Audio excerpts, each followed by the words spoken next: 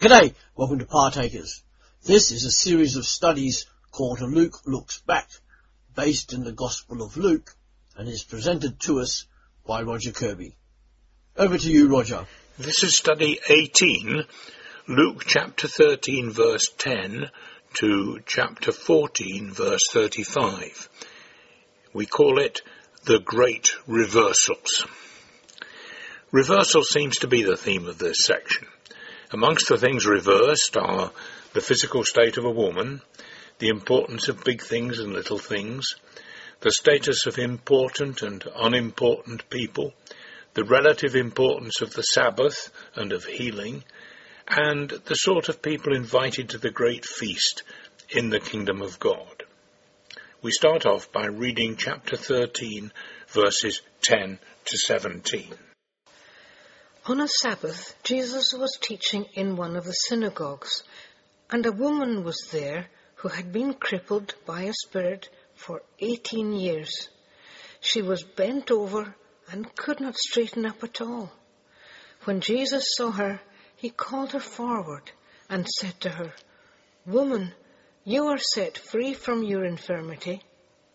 Then he put his hands on her, and immediately she straightened up and praised God. Indignant because Jesus had healed on the Sabbath, the synagogue ruler said to the people, "There are 6 days to work, so come and be healed on those days, not on the Sabbath." The Lord answered him, "You hypocrites! Doesn't each of you on the Sabbath untie his ox or donkey from the stall and lead it out to give it water? Then should not this woman, a daughter of Abraham, whom Satan has kept bound for 18 long years, be set free on the Sabbath day from what bound her?" When he said this, all his opponents were humiliated, but the people were delighted with all the wonderful things he was doing. The first question. In these verses, how do the Lord and Luke heighten the contrast between the woman before and after her healing?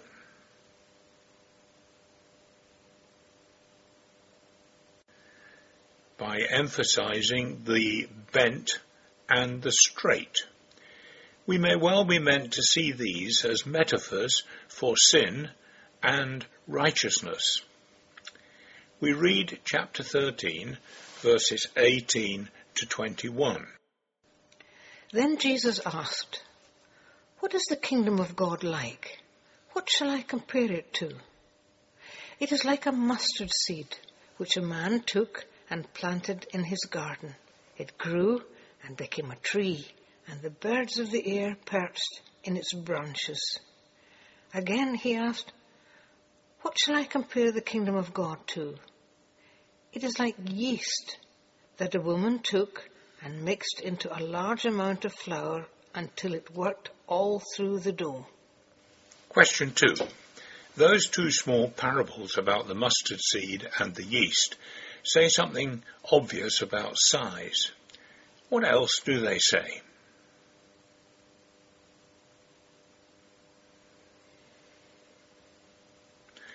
Growth is a major factor in both little parables, and the fact that birds could perch in the tree suggests there will be unclean, non-Jewish people in the kingdom. What sort of tree Jesus had in mind is not clear. Mustard seeds do not normally grow into a tree. Was Jesus, with his great sense of humour, deliberately suggesting that the impossible would happen? Yeast too is unclean, with the same suggestion. We're going to read now chapter 13, verses 22 to 35. Then Jesus went through the towns and villages, teaching as he made his way to Jerusalem. Someone asked him, "Lord, are only a few people going to be saved?" He said to them, "Make every effort to enter through the narrow door, because many, I tell you, will try to enter but will not be able to. Once the owner of the house gets up and closes the door, you will stand outside knocking and pleading, 'Sir, Open the door for us." But he will answer, "I don't know you or where you came from." Then you will say, "We ate and drank with you, and you taught in our streets." But he will reply, "I don't know you or where you came from. Away from me, all you evildoers." There will be weeping there and gnashing of teeth when you see Abraham, Isaac, and Jacob and all the prophets in the kingdom of God, but you yourselves thrown out. People will come from east and west and north and south and will take their places at the feast in the kingdom of God. Indeed, there are those who are last who will be first, and first who will be last. At that time, some Pharisees came to Jesus and said to him, "Leave this place and go somewhere else. Herod wants to kill you." He replied, "Go tell that fox, I will drive out demons and heal people today and tomorrow, and on the third day I will reach my goal. In any case, I must keep going today and tomorrow and the next day, for surely no prophet can die outside Jerusalem. Oh, Jerusalem, Jerusalem, you who killed the prophets and stoned those sent to you, how often have I longed to gather your children together, as a hen gathers her chicks under her wings. But you were not willing. Look, your house is left to you desolate. I tell you, you will not see me again until you say, 'Blessed is he who comes in the name of the Lord.'" Isaiah chapters 25 and 60 provide much of the background for the first story there. On this mountain the Lord Almighty will prepare a feast of rich food for all peoples, a banquet of aged wine, the best of meats and the finest of wines.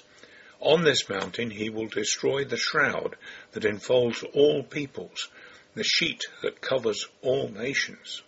And then again he says, "Nations will come to your light, and kings to the brightness of your dawn. Your gates will always stand open. They will never be shut, day or night, so that men may bring you the wealth of the nations, their kings, led in triumphal procession. Then will all your peoples be righteous, and they will possess the land forever. They are the shoot I have planted, the work of my hands, for the display of my splendor. The least of you will become 1,000, the smallest a mighty nation. I am the Lord.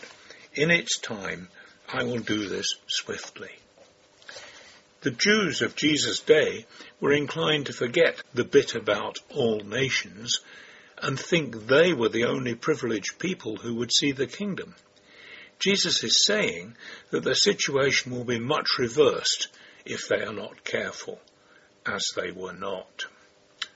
We read chapter 14, verses 1 to 14. One Sabbath, when Jesus went to eat in the house of a prominent Pharisee, he was being carefully watched. There in front of him was a man suffering from dropsy. Jesus asked the Pharisees and experts in the law, "Is it lawful to heal on the Sabbath or not?" But they remained silent. So, taking hold of the man, he healed him and sent him away. Then he asked them, "If one of you had a son or an ox that falls into a well on the Sabbath day, will you not immediately pull him out?" And they had nothing to say. When he noticed how the guests picked the places of honor at the table, he told them this parable. "When someone invites you to a wedding feast, do not take the place of honor, for a person more distinguished than you may have been invited. If so, the host who invited both of you will come and say to you, 'Give this man your seat.' Then, humiliated, you will have to take the least important place. But when you are invited, take the lowest place, so that when your host comes, he will say to you, 'Friend, move up to a better place.' Then you will be honored in the presence of your fellow guests. For everyone who exalts himself will be humbled, and he who humbles himself will be exalted." Then Jesus said to his host, "When you give a luncheon or dinner, do not invite your friends, your brothers, or your relatives, or your rich neighbors. If you do, they may invite you back, and so you will be repaid. But when you give a banquet, invite the poor, the crippled, the lame, the blind, and you will be blessed. Although they cannot repay you, you will be repaid at the resurrection of the righteous." Question 3. Why does Jesus not say something like, "If you come back tomorrow, I can give you proper attention and not offend anybody," instead of what he did say, which was to ask, is it lawful to heal on the Sabbath or not? And when they remained silent, he went ahead and healed him.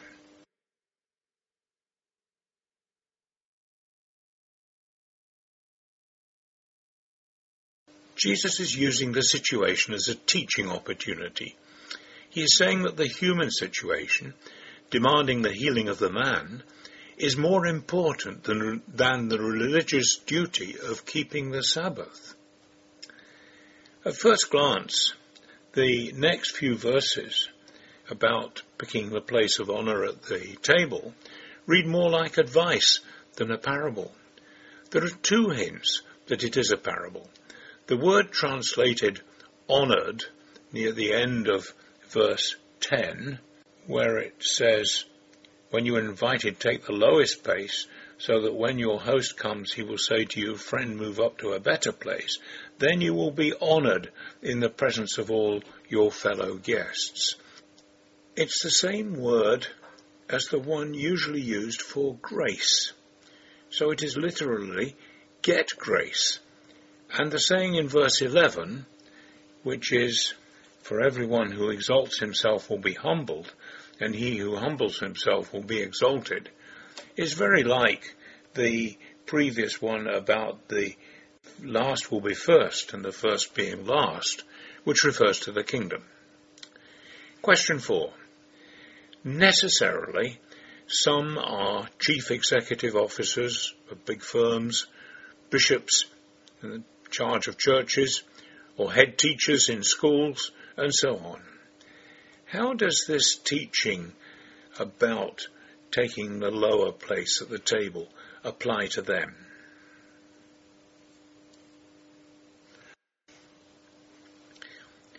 They must be careful not to exalt themselves.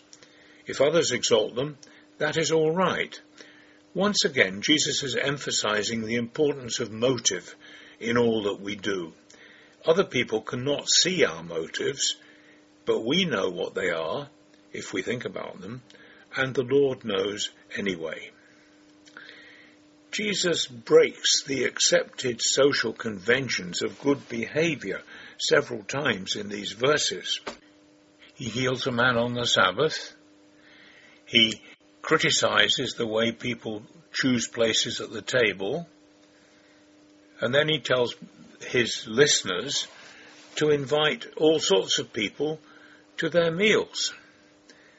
That's not what people expected to do.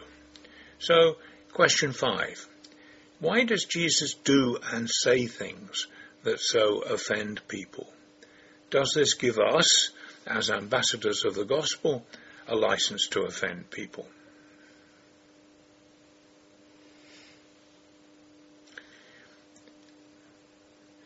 Jesus places the rules of his kingdom above the social conventions of his day. He wants people to understand that. We should only offend people for the same reason, and then not if we can avoid doing so. We go on to read verses 15 to 24 of this chapter 14. When one of those at the table who heard this said to Jesus, "Blessed is the man who will eat at the feast in the kingdom of God," Jesus replied, "A certain man was preparing a great banquet and invited many guests. At the time of the banquet, he sent his servant to tell those who had been invited, come, for everything is now ready." But they all alike began to make excuses. The first said, "I've just bought a field and I must go and see it. Please excuse me." Another said, "I've just bought 5 yoke of oxen and I'm on my way to try them out. Please excuse me." Still another said, "I just got married, so I can't come." The servant came back and reported this to the master. Then the owner of the house became angry and ordered his servant, "Go out quickly into the streets and alleys of the town and bring in the poor, the crippled, the blind, and the lame." "Sir," the servant said, "what you have ordered has been done, but there's still room." Then the master told his servant, "Go out into the roads and country lanes and make them come in, so that my house will be full. I tell you, not one of those men who were invited will get a taste of my banquet." The background to the implied question in verse 15, when one of those at the table with him heard this, he said to Jesus, "Blessed is the man who will eat at the feast in the kingdom of God." That's a question about who will be at the great feast in heaven. The background to that is interesting. Isaiah clearly thought Gentiles will be present in his prophecy of that event that we've already looked at. Jews of the time of Jesus could not accept that and suggested things such as that the angel of death would be present to destroy the Gentiles, forcing the believers to wade through the blood to reach the banquet. Jesus is being asked for his opinion. Question 6. People don't buy fields or houses without seeing them, oxen or motor cars without trying them out. What is Jesus suggesting by what he says?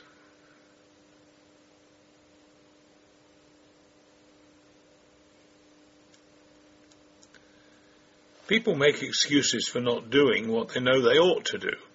That is true here in our world. It is true even when the decision taken here in this world has implications in the age to come.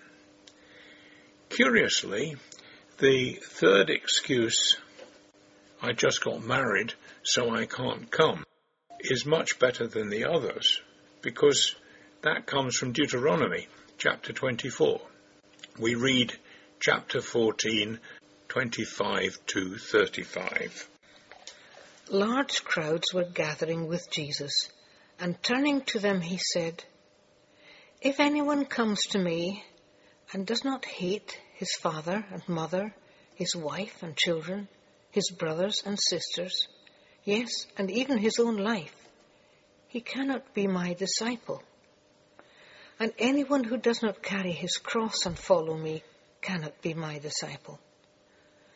Suppose one of you wants to build a tower. Will he not first sit down and estimate the cost to see if he has enough money to complete it?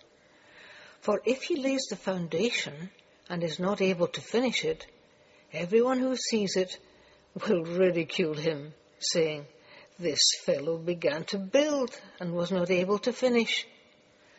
Or suppose a king is about to go to war against another king. Will he not first sit down and consider whether he is able, with 10,000 men, to oppose the one coming against him with 20,000? If he is not able, he will send a delegation while the other is still a long way off, and will ask for terms of peace. In the same way, any of you who does not give up everything he has cannot be my disciple. Salt is good, but if it loses its saltiness, how can it be made salty again? It is fit neither for the soil nor for the manure pile. It is thrown out. He who has ears to hear, let him hear." Question 7. There are 3 conditions here for discipleship. First, renouncing family ties. Second, being prepared for suffering. And third, forsaking possessions. Which of these is the hardest? which the easiest of these for you?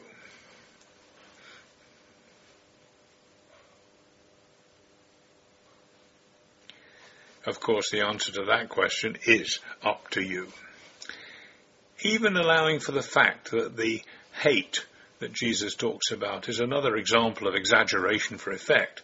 When he talks about hating his father and mother, his wife and children, his brothers and sisters, few are prepared to renounce family ties as completely as this suggests.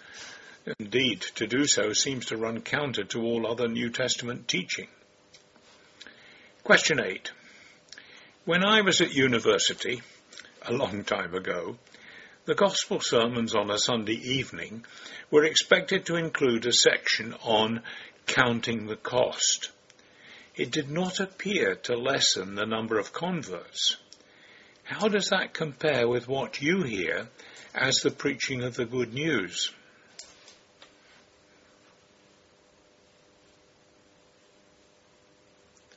Again, that is something that only you can answer. That was a tremendously good thing to do, and it was fully in agreement with what Jesus taught in these verses. That has been the second successive long passage with many small episodes, stories and parables. Since you've got this far, well done. The next study includes the parable of the prodigal son, so it is rather easier to understand what that is all about. Look forward to it. Thanks, Roger. This series is on every Sunday, but as usual on Partakers, www.partakers.co.uk, there is something new available every day to inspire your Christian life.